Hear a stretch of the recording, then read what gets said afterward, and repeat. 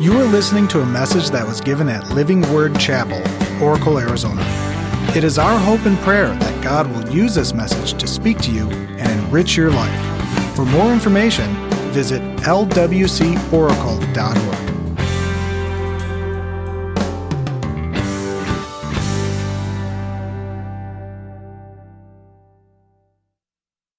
Gratitude within you, that this person had a sense of gratitude well up within them and actually took the time to write that thank you note. And sometimes I know. We give a wedding gift, right? And it's nice. And they write a thank you note, and that's nice. And typically it's, hey, thanks for the crock pot. We got 12 of them. And I know it can seem trivial, but have you ever gotten a thank you note where it really did mean something? And it kind of welled up the sense of gratitude within you. And I remember we started Element City Church in Midtown, a couple miles east of U of A, and after leaving Casas a couple years ago, and we got to do some hygiene kits for a local elementary school. So we took 400 hygiene kits to this impoverished elementary school. It's a couple blocks from where our church meets, and I remember walking in with the principal thinking we were just going to drop these bags off, and I remember the principal going, come with me, and we all went, and we handed out over 400 of these kits to each one of these kids. It was like Christmas morning to them. And I remember about a month later receiving just this pile of thank you notes from these little kids. Now, I know they had to write from what was on the board, and I know a lot of them misspelled it, but to me that was the best part. And we have it hanging in our office. And I remember looking at those notes thinking there's something about this issue of gratitude. Because here's what I know about us, okay? Let's be honest. We live in a world of consumption. We live in a culture of consumption where it's always about the next, right? It's always about more.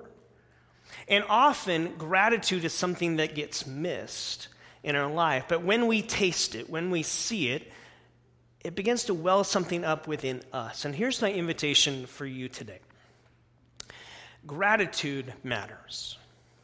And I believe that gratitude is one of those issues, one of those topics, one of those vibrancies of faith that we need to mine and cultivate more. And I want to look into God's Word today as we have that. Now, a lot of people ask me, hey, Pastor, what's God's will for my life? That's a big question, right? As a pastor, let me give you a little tip behind the curtain kind of thing. When people ask you that, typically my first response is, could you remind me your name? And like philosophers have tried to wrestle with that question for years. How do you answer that question in the 30 seconds we're probably going to have to interact here? Well, I don't know what house you should buy. I don't know what relationship you should pursue or shouldn't pursue. I don't necessarily know where you should shop for groceries. I don't know what kind of ice cream you should have. I don't know what kind of ice cream God prefers, though chocolate chip cookie dough, I think, is my personal favorite, and I think Jesus likes it too. So I don't know maybe some of those answers, but here's what I do know. I know the creator of the universe. We're tight. And I know that he is not distant or aloof, and I know he's dialed into your life. And I know he has specific plans and desires for you. But I also know that he's given you a freedom. He's given you a free will to exercise and to use your dominion in that way. And I think in a lot of ways it's complex of how we figure this out. But here's what I want us to do. Look at 1 Thessalonians chapter 5. There's a verse here that ties into something that actually begins to answer that question, what is God's will for your life, and ties into this idea of gratitude. Here's what's written in 1 Thessalonians chapter 5. Verse 16 says this, rejoice always. Whoa! Always? Really? Always. I don't think he's mincing words. Rejoice, sort of. No, he didn't say that. Rejoice sometimes. Nope, didn't say that. Rejoice always. Pray continually. Listen to this. Give thanks in all circumstances, for this is God's will for you in Christ Jesus. I may not know what house you're supposed to buy or rent. I may not know what job or career field you should pursue, but here's what I do know. I know God loves you. I know God cares about you. I know God's not distant or aloof from you. I know he will guide you. And I know that God calls us to cultivate this attitude of gratitude. In fact, he says it right here. This is God's will for you. That you would allow this attitude to well up within your life. That gratitude is something God desires for you, not just from you. He desires it for you because he knows that there's something about this attitude of gratitude, this sense of thankfulness, that will actually bring newness of life to you. It will renew you. That an attitude of gratitude is actually good for you. And he longs for you to experience that. Now, that doesn't mean you're never going to have a bad day. How many of you have had a bad day? Okay. It doesn't mean bad circumstances aren't going to unfold in your life. Anyone ever had something like that happen? Yeah, we all have. What it does mean is that you're not alone when you face those moments because God is dialed in to your life. I wrote this. It means that we're more anchored to Christ's presence and promises over our circumstances and situations. That we anchor ourselves to his presence and to his promise. And so often we try to anchor ourselves to our circumstances and our situations. But when something terrible or unfortunate unfolds in that, then we're shaken a little bit. And we're going to be. But if you put your anchor in God's promise and in his presence, you're going to be okay. That's why Paul can write these words. I want you to give thanks always. I want you to pray continually. I want you to rejoice. I want you to give thanks in all circumstances. Don't put your hope in your circumstances. Put it in the God who has promised his presence with you and has given you promises to live life by. See, more gratitude isn't generated by more acquisitions. Rather, it's from the awareness of God's presence and goodness. The misconception in our world is that in this idea of consumerism, that if I just get more, if I just get better, then I'll have gratitude. If I get a bigger car, then I'll be more grateful. Obviously, that's how it translates, isn't it? Anyone ever had buyer's remorse? Yeah. Remember, you're at the store and you buy that thing and you're like, this is awesome! It's great, it's going to change my life. And you get home, right? And your kid picks it up, throws it across the room, and it breaks. And you're like, wow, that was short-lived. Or you buy that shirt, and I'm going to look great in this shirt. It's going to be amazing how people notice. And then you get home and you wash it. And you realize you need to be on the Daniel plan. Because something happened in that dryer. It's an evil dryer. I'm not sure why your wife bought that one. I don't know. More gratitude is not necessarily generated by acquiring more stuff, is it? Yet, that seems to be the current that's underneath our culture. A wonderful Christian writer named Robert Roberts, which is just funny to say. Don't ever name your kid two names. So, he says there's a unique Christian framework to gratitude. That gratitude is a perception, a recognition of the good in life. That gratitude is a byproduct of the way you see things, a byproduct of a worldview, of how you interpret and perceive life. It's not just something you can manufacture on your own, though our world tells us we can, but it's short-lived. There's a lot of buyer's remorse. When it comes to gratitude, this welling up of gratitude, here's what we know. There's three kind of components of it.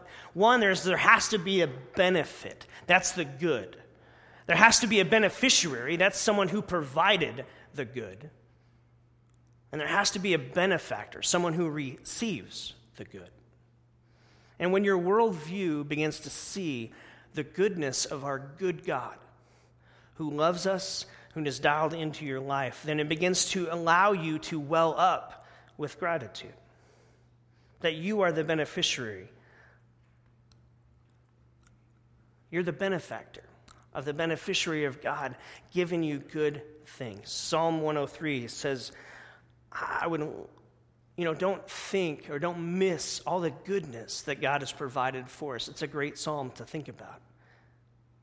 Bless the Lord, O my soul, and forget not all his benefits, the ways that he blesses us, the ways that he's empowered us, the way that he has forgiven us, the way that he promises his presence, and that he can go and give it a greater strength in the circumstances and the situations I face in life. James chapter 1, verse 17 says this, "Every good and perfect gift is from above, coming down from the Father of the heavenly lights." I love this part. "Who does not change like shifting shadows." I live in a culture that changes. I live with my circumstances and my situations that change rapidly. I have bad days. And if I base all of my life on just how I'm feeling in the moment, I'll be a yo-yo. Wouldn't you? Have you ever found yourself in that rhythm where you're just kind of, I'm having a good day, so I'm great. I'm having a bad day, so it's pfft, right? And how can you give thanks in all circumstances in that situation? Now, it doesn't mean emotionally you're not going to go on a roller coaster here or there. You will. You're human. Welcome to humanity. Welcome to the fact that this is not all of there is. We live for a greater world. We live for a greater heaven to come. One who will oversee and set things right. God is a giver at his very core. And he gives good things, friends. That doesn't mean you won't face hardship, doesn't mean you won't face battles and challenges, but it means this. If God is good and he loves you and he's in your corner, then you can give thanks in all circumstances because you live by his presence and his promise more than your circumstance and situation. You begin to allow this gratitude to well up within you on a more regular basis. And it will begin to change how you see and how you perceive the world around you, how you interact with people, how you react to people. As you begin to allow that gratitude to well up within you. I want to look at another story. There's lots of scripture passages we could look at. But I want to look, if you have your Bibles, you can turn to Luke 17, or you can follow on YouVersion. If you have that, we could put the notes up there. But in Luke 17, there's an interesting passage that kind of follows Jesus on this journey. And here's what you have to understand about the Gospel of Luke. It really centers around two different things. The Gospel's kind of split in half. The first half kind of deals with Jesus in his life and his ministry around Galilee. So you have lots of stories that are flowing around there. The second half of the book is really kind of follows Jesus on this journey to Jerusalem. Why? Because he's on a mission to rescue you and me. And so this Gospel of Luke is kind of giving us a bird's eye view of some of that journey as he's traveling on his way to Jerusalem, and he's traveling in some hostile territory one day. He's traveling between Samaria and Galilee, right? And if you don't know much about the Bible, maybe you're kind of new to the Bible, let me give you a little hint. It's kind of like Israel and Hamas right now, okay? It's like hostile. In fact, they don't like each other at all, the two people groups gathered there. There's a lot of hostility. There's a lot of warfare. There's just a lot of people saw each other as less than. And so when you see people as less than, well, then you mistreat people. And you begin to look down on them. And that's kind of the racial tension that's going on in this area. So you imagine Jesus walking through this area, right? And also in this story, you're going to read about 10 lepers. Now, 10 lepers, you think of maybe the modern day version of what we just seen in the last couple of weeks is the doctor who has Ebola and has come back. And you see leprosy back then in the first century had this disdain to it, this notion that anybody could catch it, which we know isn't totally true medically, but a lot of people had that perception that I could catch that, and so I stay away. And so we ostracize lepers, right? In fact, literally, they have leper colonies. You couldn't be in the city. You had to live outside the city walls. You had to live outside. So even if you were a husband or a wife and you got leprosy at some point, then you couldn't be with your family. Maybe you could be like the old Tim the Tool Man and his neighbor. You know, you could talk over the fence a little bit with each other, but that's as close as you could ever get. And so imagine having conversations with your kids that way as they grow up and dad is outside the city. And there's 10 guys that we see in the story who are outside the city. Imagine all the heartache that they've had to deal with. Imagine the setbacks that they've faced in life. and they hear about Jesus traveling through this area. Maybe they've heard the stories of Jesus and other lepers, and how Jesus is this guy that healed lepers. Jesus is this guy that actually reached out one time and touched a leper, and he was healed. And so maybe there's a sliver of hope that begins to well up within them. And the text says that they begin to cry out and call out to Jesus, Jesus, have mercy on us. They're probably a distance, maybe from the front of the room to the back of the room. I don't know how far they were, but they were yelling, trying to get Jesus' attention. Probably didn't think it was going to work. My hunch is they probably yelled before, right? They probably had the cups out, probably clanged them around, probably called out to city leaders before to ask for help, to ask for mercy, to ask for something. They were typically ignored, passed over, passed by. But in this moment, they said, well, what do we got to lose? And so they began to call out to try to reach out to Jesus. 10 people standing at a distance. Let's look what happens. Luke 17. Now on his way to Jerusalem, verse 11, Jesus traveled along the border between Samaria and Galilee. As he was going into a village, 10 men who had leprosy met him. They stood at a distance and called out to him in a loud voice, Jesus, Master, have pity on us, have mercy on us, maybe your text says. When he saw them, he said, go show yourselves to the priest. What? What kind of pep talk is that? I'm not a coach, but I can't imagine that would be like, woo, uplifting, right?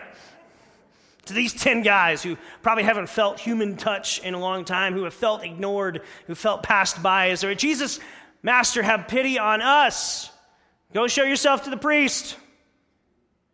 Really? Did he just say that? Did you guys hear that? Yeah, I heard the same thing. Go show yourself to the priest. Well, here's what you got to know. In the custom of the day, the only one who could restore you to community, the only one who could say, hey, you have been cleaned, was the priest. So in our first pass in English, we go, oh, okay, big deal. Well, in their day, maybe that meant a little bit more. But they weren't healed. Did you notice that? They're still standing there yelling with leprosy. So the story hasn't played out like the rumors they've heard other lepers have had and encountered with Jesus. But in this moment, they take a step. They look around at one another and probably going, well, I don't have any other plans today. So just begging. So I guess we could go. So they turn, maybe with a little sliver of faith that they have and hope that remains within their heart.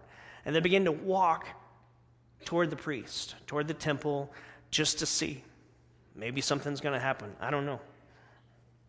I love what unfolds from this. As they went, they were cleansed. As they went, they were cleansed. Imagine that. I mean, you've been standing out here for a long time. You've yelled before. You finally hear stories about Jesus. You yell again. And as you go, something begins to transpire on your skin. Maybe you can feel it. Maybe you can sense it. You definitely can begin to see it. Something's happening. Could you imagine the excitement in those 10 guys in that moment? Have you ever had a moment like that in your life where you needed God to come through? You were begging for God to send somebody, to send some sign, to send some help, somehow that something would happen, and it did. And that gratitude that wells up in your heart, right? 10 guys, forever changed in this moment. Here's the fascinating thing about the story. All 10 guys get healed, right? What does that teach us about God? God's love loves to reach beyond any expectation. They probably had no expectation when they were yelling, Jesus, have mercy on us. We're winging it. What do we got to lose? And in this moment, we're shown a picture of God's heart, that God's love loves to reach beyond any expectation. You may be sitting here thinking, God, I'm beyond your reach. I'm so broken. You don't even know how messed up I am. And I would stand here before you and say, the God that I serve, he knows, he ain't worried, he loves you. His love can reach beyond anything you've ever done, anything you ever will do. And his love can reach you and help you. God's love loves to reach beyond. God is not stingy with his grace or his concern. He's not reluctant with his love. God loves. He is a giver at his very core. That's what we see in the life of Jesus over and over. Even people from a distance. Jesus, have mercy on us. I got you. I got you. I see you. You don't have to be this close yet. I got you. We'll get there. God is a God who delights in exceeding expectation. It's part of his generous heart. It's part of the heart he wants to build within you, within me. Most of us have a tendency to limit God, to put limits on him, to say, well, he can't do that. Well, surely he wouldn't do that. Well, have you read the Bible? Because he seems to do that all the time. I think he actually delights in that. I think God loves to blow expectations out of the water. I think he gets jazzed by that. Because he loves to reach people. That people in the social or emotional isolation who think you are too far gone, God's love reaches beyond, and it reaches far enough for you. These lepers are probably hoping, thinking on a sliver of hope. And then I want you to notice what happens as their world begins to change instantly. They're on their way where? To the priest, right? Who can restore you back to community? The priest, right? That's how it was set up in the day. The priest could say, you are now cleansed from your skin disease. You can come back into life within the village and life within this community. You can be restored in that. Here's something transpires, what happens. One of them, when he saw that he was healed, came back, praising God in a loud voice. He threw himself at Jesus' feet and thanked him. Listen, and he was a Samaritan. Don't miss that. 10 of them. How many got healed? 10. All 10 got the same great gift. And 9 of them moved on to number next. One of them said, I can't take another step toward number next before I go back and say thank you to the one who has changed everything for me. He got gratitude. He began to allow it to well up within his heart. He understood it. And something transpired for him. See, God's love is always reaching beyond. Listen, God desires our love to reach back. God's love is always reaching beyond. He loves to do that. He's delighting in doing that. But listen, he desires for your love to reach back. See, he goes back and he throws himself at Jesus' feet. And listen to the words of Jesus. Verse 17. Were not all 10 cleansed? Didn't all 10 of you get the same gift? Where are the other 9?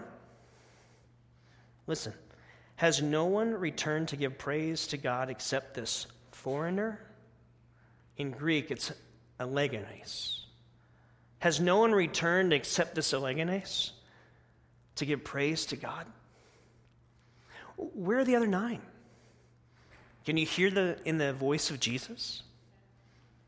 See, God's love loves to reach beyond. But listen, friends, he desires for our love to reach back. It's this relational correspondence that God desires, not just religious compliance. Friends, this is where the church in our day gets sideways. If all we ever strive for is religious compliance. I'm compliant, God. I'm going to the priest like you told me. And yet you miss out on the relational connection with your Savior. You're missing everything. Relational correspondence is what Jesus desires, not just religious compliance. And so Jesus in this moment, where are the other 9? Has no one else come back except this Elegenes, except this foreigner? What's fascinating about that word foreigner is in the Temple Mount. Remember how there's different courts in the temple? And the court of Gentiles is where anybody could go, right? But then the court of God's people, the Jewish people, and really the Jewish men, sorry ladies, of what they could go into this inner courts. You know what was stamped on the limestone outside of that? There was this phrase that said, no Elegenes, meaning no foreigner could go beyond this point. Fascinating that here we have an Elegenes who's at the feet of the Lord of the temple. And in this moment, Jesus says, your faith has healed you. Your faith has sozoed you. It's restored you completely. You are healed in body. Now you're healed in soul. You are made right with your Creator, with God Almighty, because of your faith in me. Your faith has made you well. Go in peace. And he dismisses him. What's fascinating about the story, you got major relational and racial tensions going on between these two groups of people, right? You have relational distance because of a skin disease. You have, because of a foreigner, no one who could ever go before into the inner part of the temple. But yet this one guy says, I can't take another step on a number next until I go back to this Jesus who's changed everything for me. And in that moment, he and Jesus have a relational exchange that the other 9 missed. They got healed in body, but they didn't get healed deep within. Isn't that fascinating? Jesus' love loves to reach beyond, but listen, he desires for our love to reach back. He wants a relational correspondence, not just religious compliance. He longs for you to relate with him, to allow gratitude to well up. See, giving thanks in all circumstances is a relational thing, not just a compliance thing. We read that verse wrong.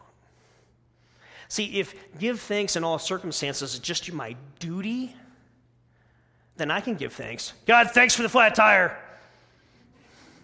Awesome. Really made my day. God, your car got a flat tire. But hey, you gave me your car. Thanks, God. Thanks that my dad taught me how to change the tire. Thanks that it's only 101 instead of 105 today. We're good. I know heaven's going to be 72, beachfront. It's going to be awesome. So, yeah, I can give thanks when it's relational in tone, not just when it's supposed to be about being compliant. Maybe having an attitude of gratitude is a little tougher than we think. How many people got healed? How many got gratitude? 10%. Now, I went to Marana High School, so I'm not really great at math, but 10% seems low. Can we agree on that? 90%. How many of you, if I gave you a test and said you can either take the test or I'll give you 90% right now, how many of you take the 90%? You're kind of dumb if you just take the test. Wait a minute, I don't have to take anything, you just give me 90%? Sure, I'll do that. 90% moved on. 10% went back. 10%. If God's love is always reaching beyond, and yet he desires our love to reach back, think about your life now. If God is good, and he's been blessing you. And it doesn't mean you're rich, doesn't mean you're Donald Trump material. It just means that life is going and you're not alone. Life is unfolding and he's intertwining with your life, intervening in your life. Not distant, but dialed in. And he's with you. Maybe this attitude of gratitude is actually a little tougher than we think.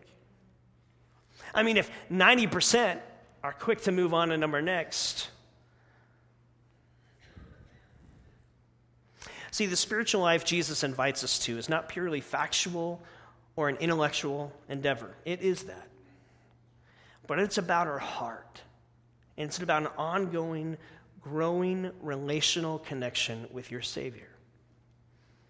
And friends, here's what I'm convinced of. If you feel or sense that the depth of relational connection with Jesus that you have hasn't been moving in a while, hasn't been growing deeper, then here's my question to you. Are you with the 90? Or are you with the 10? Because my hunch is if you figure out where you've been placing yourself, I bet that's why. Maybe this attitude of gratitude is actually a much bigger deal than we think.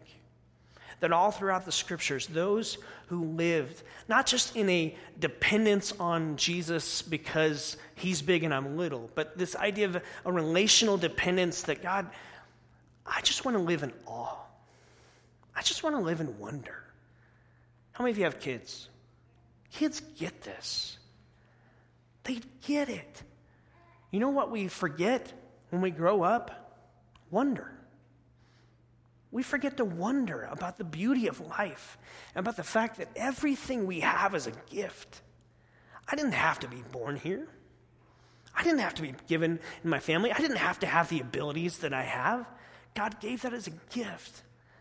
And if I just learn to live in wonder a little bit more about the beauty and the majesty of who God is and the fact that he's my friend, oh my Lord, that even when circumstances and situations come and go and the yo-yo life happens, that he's in my corner.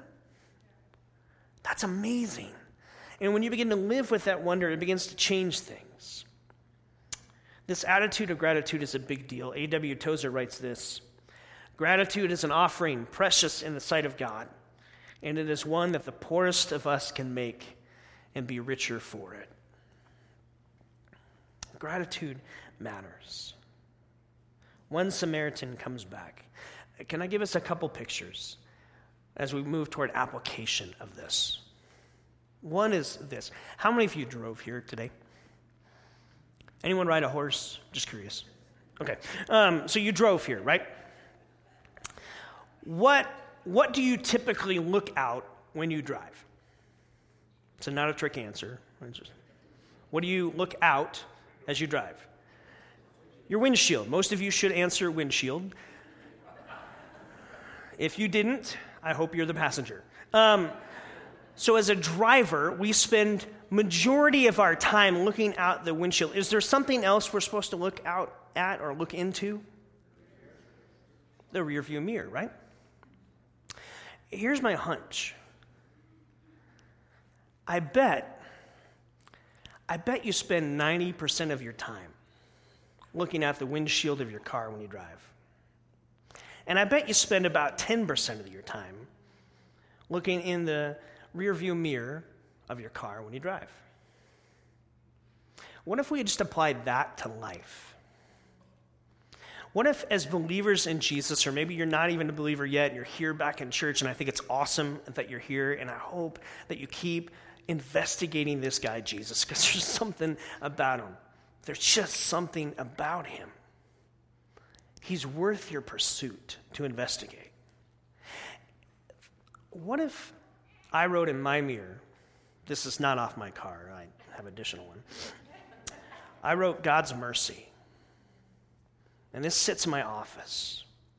And it reminds me when I see it to go, stop. Don't move on to number next. Take a moment and just reflect back. Think back on God's mercy that I've seen on display in my life. And take a moment and pray.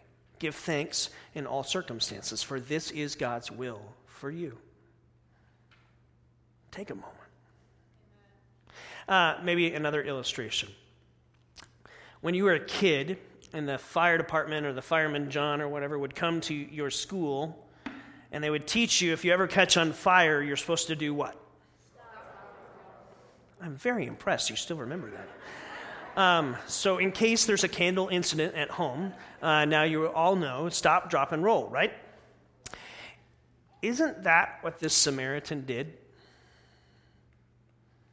When he got healed, all 10 get healed, one doesn't move on to number next right away. He stops. He comes back. He drops at Jesus' feet in humility. Thank you, thank you, thank you. And he just let praise roll off his lips. Maybe we need to exercise that more in our life. See, gratitude, here's the bottom line. Gratitude is fuel for an active and growing faith with Jesus. If you don't hear anything else, hear that. Gratitude is the fuel for an active and growing faith with Jesus. Because this is about a relational connection, not just a religious compliance. And gratitude needs to well up within your heart. Let this idea of stop, drop, and roll become more of a rhythm in how you live your life. He stopped, he dropped, he let praise roll and gratitude roll off his lips. See, gratitude grows best within the posture of humility.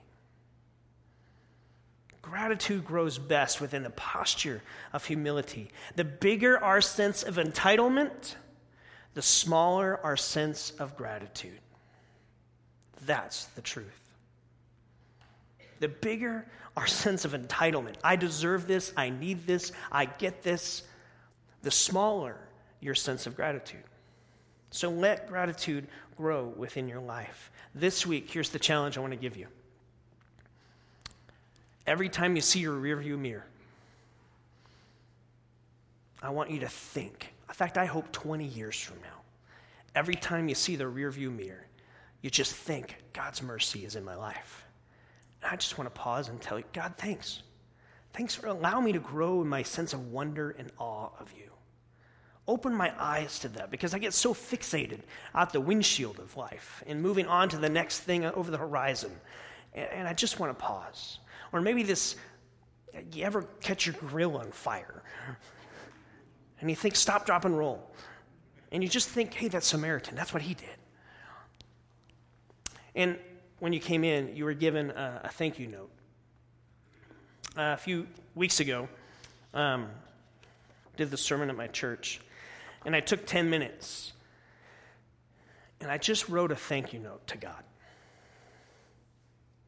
It seems trivial, but for me and God, those 10, 15 minutes was pretty sweet. To think back all the blessings and all the ways he's been active in my life.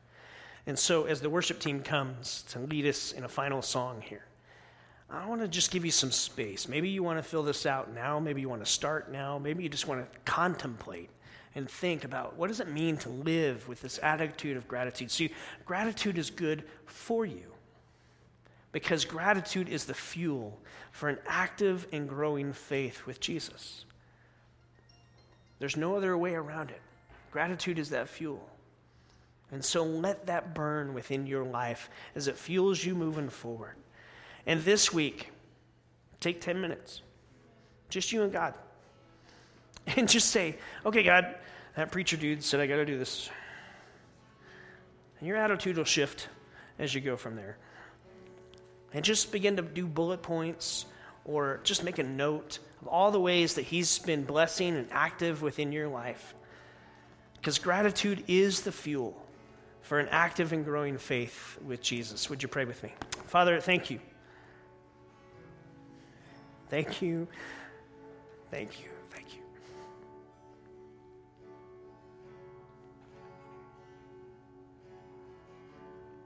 Thank you.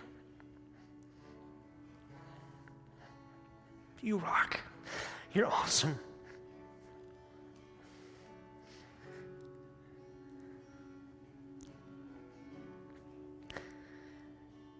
You didn't have to, but you did. You're good. You're so good.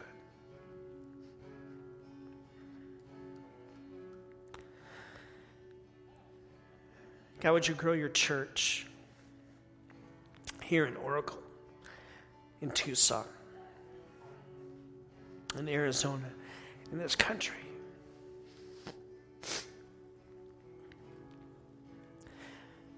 Would you grow our sense of gratitude?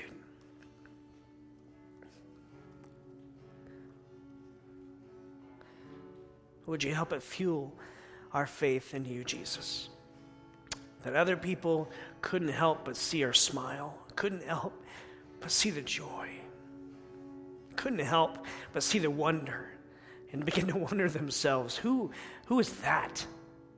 Your life is falling apart, and yet you're smiling. What? I don't get that. God, that's supernatural. And that's how you change hearts, one life at a time. Use your church. Allow us to have some great tender moments with you this week as we just write a thank you note to you, Jesus. We love you. And we thank you. We thank you. This has been a message from Living Word Chapel. We hope that you've been blessed by it. Make sure you check out lwcoracle.org for more information.